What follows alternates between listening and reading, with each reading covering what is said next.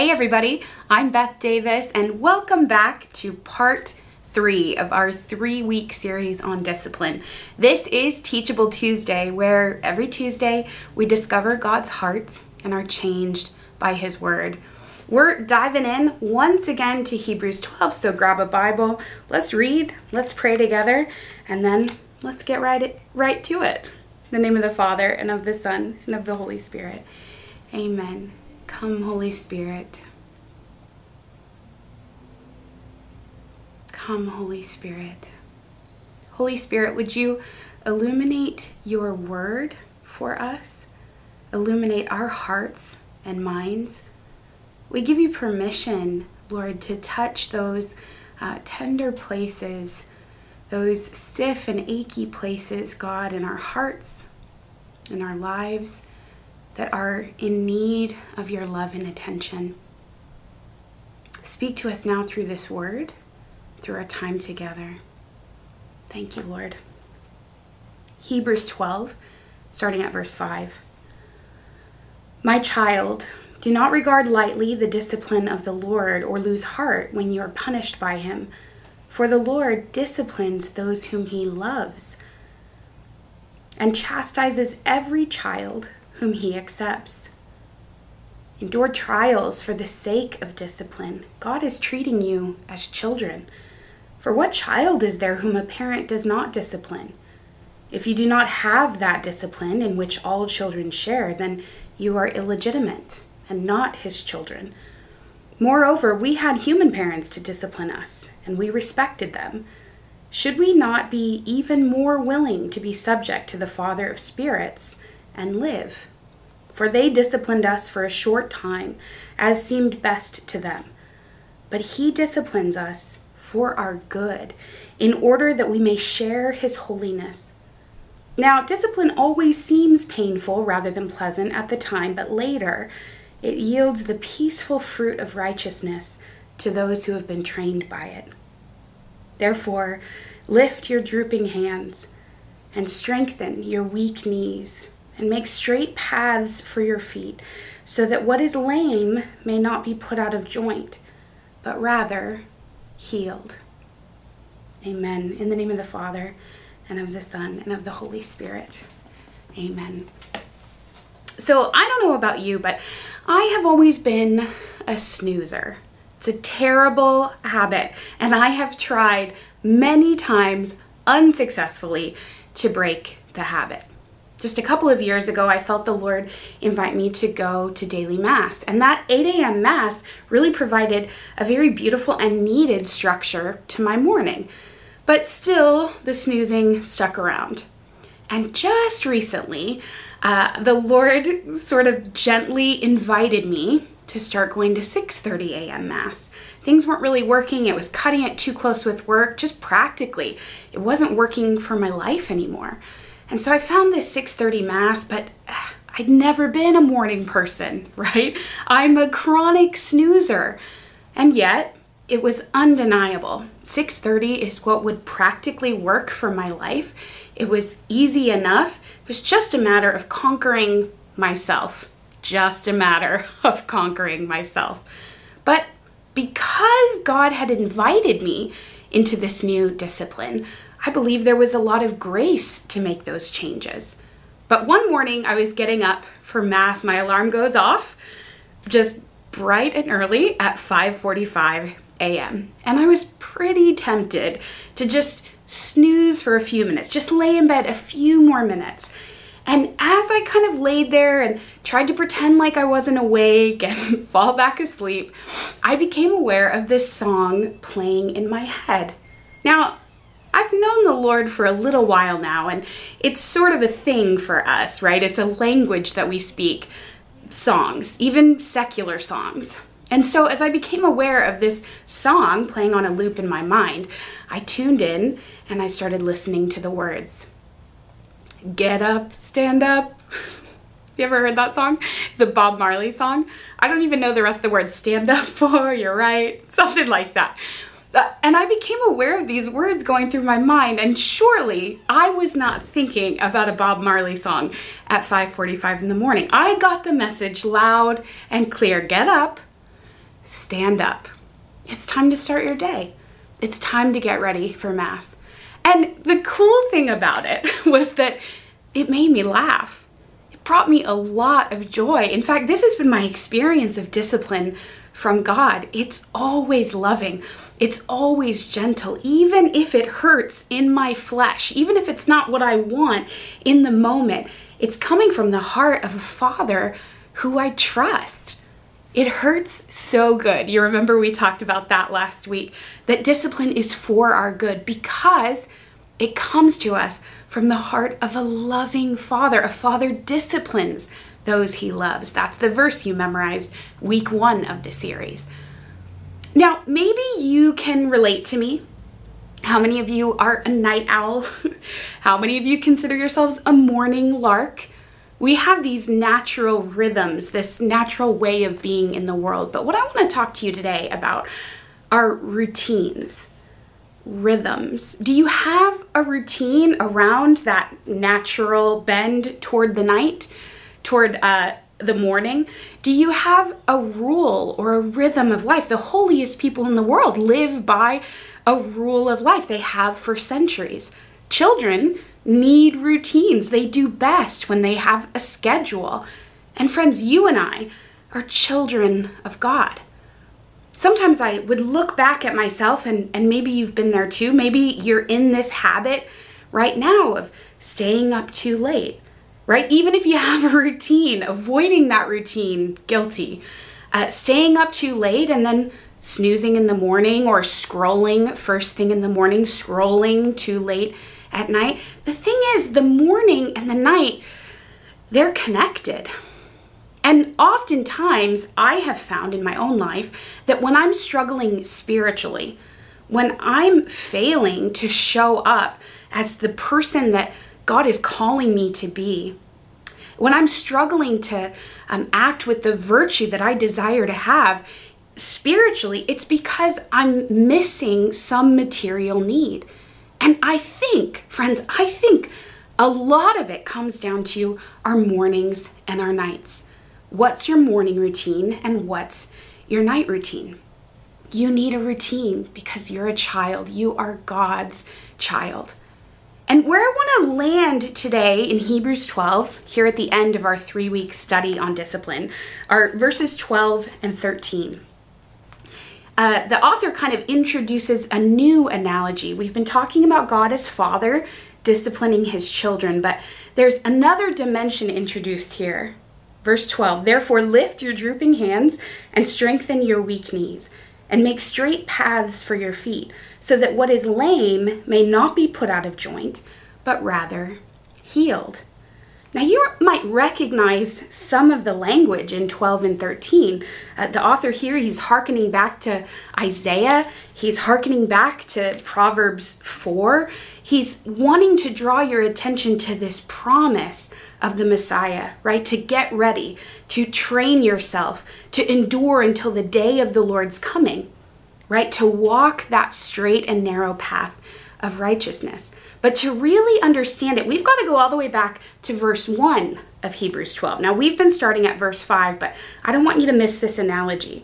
Therefore, since we are surrounded by so great a cloud of witnesses, let us also lay aside every weight and the sin that clings so closely, and let us run with perseverance the race that is set before us. Let us run the race. That's what the author of Hebrews is talking about in 12 and 13. Lift your drooping hands, strengthen your weak knees, and make straight paths for your feet. You can imagine a runner who's coming to the end of his race, who's exhausted, right? He's weaving all over the track. He's tired. But the author of Hebrews is calling us to dig deep down into that endurance, into that perseverance, and to push forward. Friends, that's the spiritual life. Spiritual life is a long distance race. It's not a short sprint. We've got to train for the spiritual life as though it's going to last our whole life. This is endurance running, not a short sprint. Maybe you've done one of those like couch to 5K. In the beginning, you're not running right away. You're not even jogging. You're doing short intervals. You're just tying your shoes and taking a walk around the block. You wouldn't be ready. And then over time, as you continue to open that app and lace up your shoes and get out and walk, you build endurance. You build strength, both mental and physical. And the same is true of the spiritual life. The same is true of discipline. We don't start at the finish line. We start at the beginning. We make those small steps, those small changes. We allow God, our Father, our coach, to train us. That's that new dimension of a relationship. That might be a new way of thinking about the Lord for you, but I want to encourage you to start thinking about God as a coach. He's like one of those great dads who coaches his child's baseball team or basketball team. We've got Coach Dad, and he's wanting to coach us to run a long race, a race for the rest of our lives. But to do that, we've got to shed some limited thinking about discipline, about habits, about ourselves. We've got to turn to our coach, to God, and to ask for a growth mindset. We've got to adopt a growth mindset instead of being discouraged at the first sign of trouble. Remember the words of Hebrews today to lift your drooping hands, to strengthen your weak knees. We need a program. We need a training program. And friends, we need this training program, this growth mindset program around all aspects of life, the spiritual and material life. I want you to adopt this way of thinking, this long-term view of the spiritual life for healing, for health, for holiness. I want you to keep meeting with Coach Dad, God, your coach, who is also your Father. And today I want to invite you to engage in this relationship with your new Coach Dad in 3 ways. I want you to ask him to teach you. Then I want you to enter into training with him. And finally, I want you to keep talking to him. So teach, train, talk. Now, I am going to be honest with you. I stumbled upon step 1 just this morning in prayer. I am really good at thinking all about all of the ways that I'm failing, right? All of the things that I'm doing wrong, all of the ways that I'm falling short.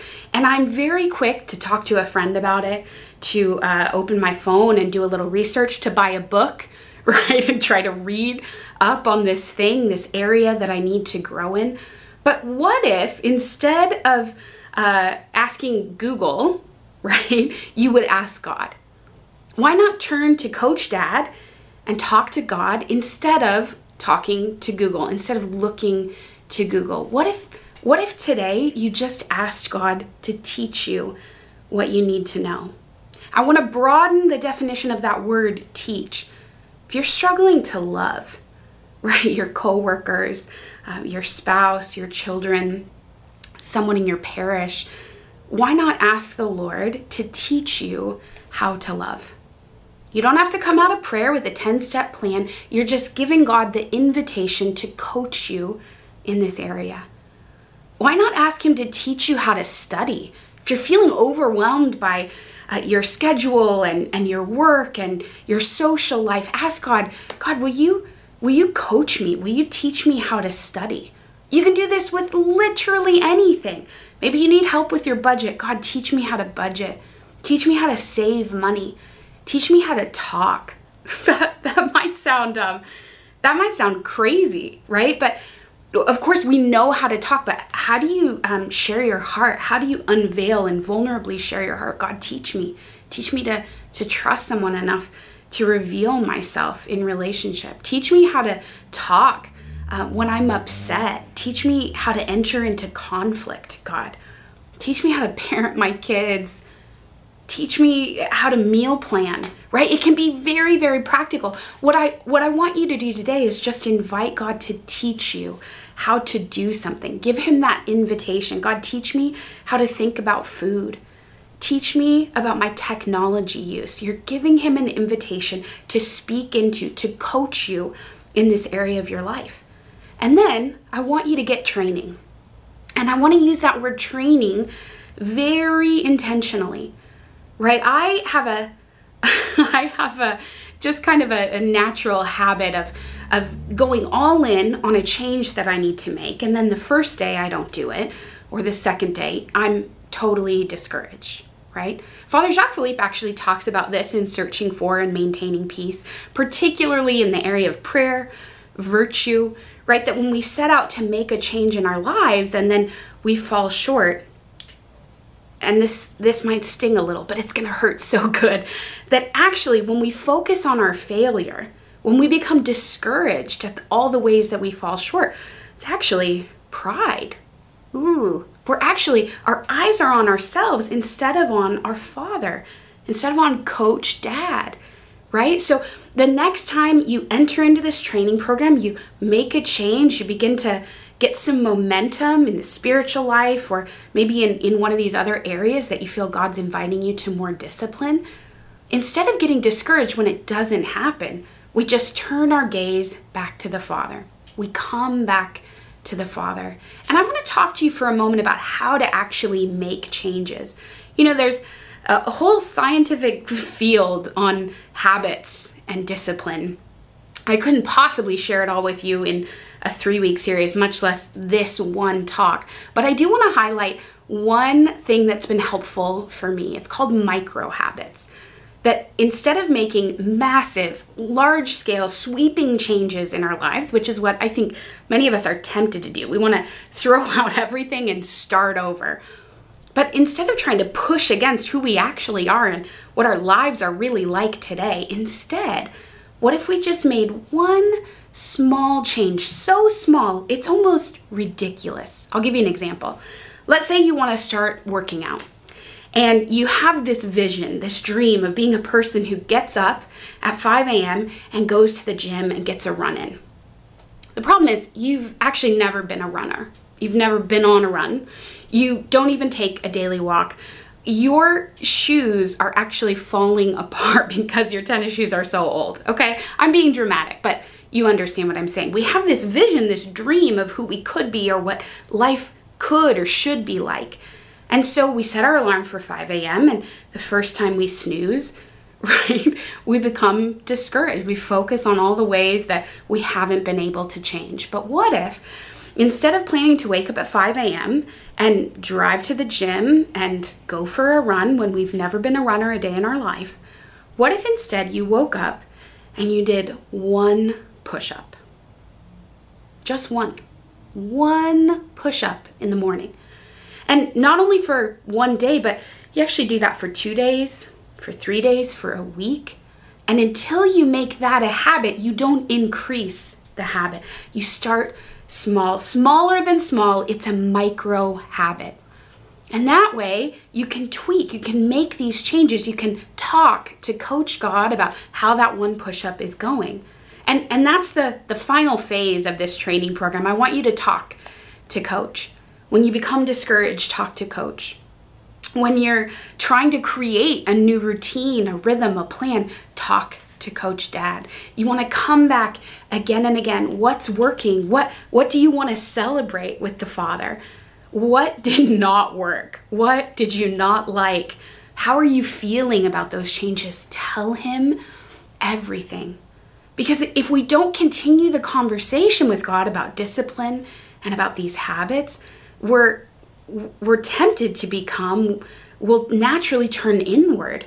We'll make that a conversation with ourselves rather than a conversation with a living person, our Coach, the one who knows best, the one who has the best ideas. And friends, can I tell you, when I started inviting God to help me make changes, he's so creative. He knows me better than I know myself. And so he tells me what to do. He gives me micro habits. He just has me change or shift or tweak in a little way, in a way that's manageable, so that I can get some momentum, so that I can get some confidence. And then I come back and talk to the Father and celebrate with him. I want to shed that limited way of thinking, that fixed mindset, right? That life can't be any different, that we'll never change, that we'll never be healed, that we'll never be whole, or we can't possibly have a prayer life. We'll never be as virtuous as so-and-so. This is all a fixed mindset. But we're entering in today to a new training program. We're going to ask God to teach us, to train us, and we're going to keep talking to him through this process, this long distance run. No more short-term sprints. No more exhausted weaving around on the track. I want you to go to the source, to Coach Dad, to ask him to help you to make the changes that not only you think you need to make, but the changes that the Father knows will bring you the most life. He knows you better than you know yourself. And so as we wrap up this series, I want to leave you with just one thing. One thing. I want you to walk through this teach, train, talk to God about either your morning or your evening routine. I bet you thought I wasn't going to come back to that, but I think it's the key to so much. It's the key to a beautiful day. And in particular, what I want you to focus on is how you're spending time with the Lord in either the morning or the evening. We're not going all in. We're just looking at either morning or night. And you know best, right, where you need to make some changes, where you want to grow. Is it in your morning routine? Is it in your evening routine? I'll give you a little hint from personal experience. I had so many dreams about my morning routine, but until I got an evening routine, it was almost impossible for me to have a good morning. Just a little tip. Maybe you're like me, maybe you want to look at your night routine, but I just want you to tweak one thing with the Lord and start by asking him to teach you. God, help me to know how you want me to wake up in the morning. God, help me because my nighttime is a mess. I'm staying up too late. I'm scrolling all the time. I'm not prepared for the day. Will you teach me, God, how to go to bed? Will you put me to bed, Father? Isn't that beautiful? Then I want you to make a little micro habit. We're going to walk through this whole teach, train, talk with just one thing about morning or night routine. Talk to the Father. Not only is he a good coach, but he loves you more than you can possibly imagine. Let's pray. In the name of the Father, and of the Son, and of the Holy Spirit. Amen. God, thank you, thank you, thank you for your love. Thank you for disciplining us. Thank you for inviting us into the abundant life. Would you illuminate gently, Lord, like you do, just that one place where you want to be with us in the morning or at night?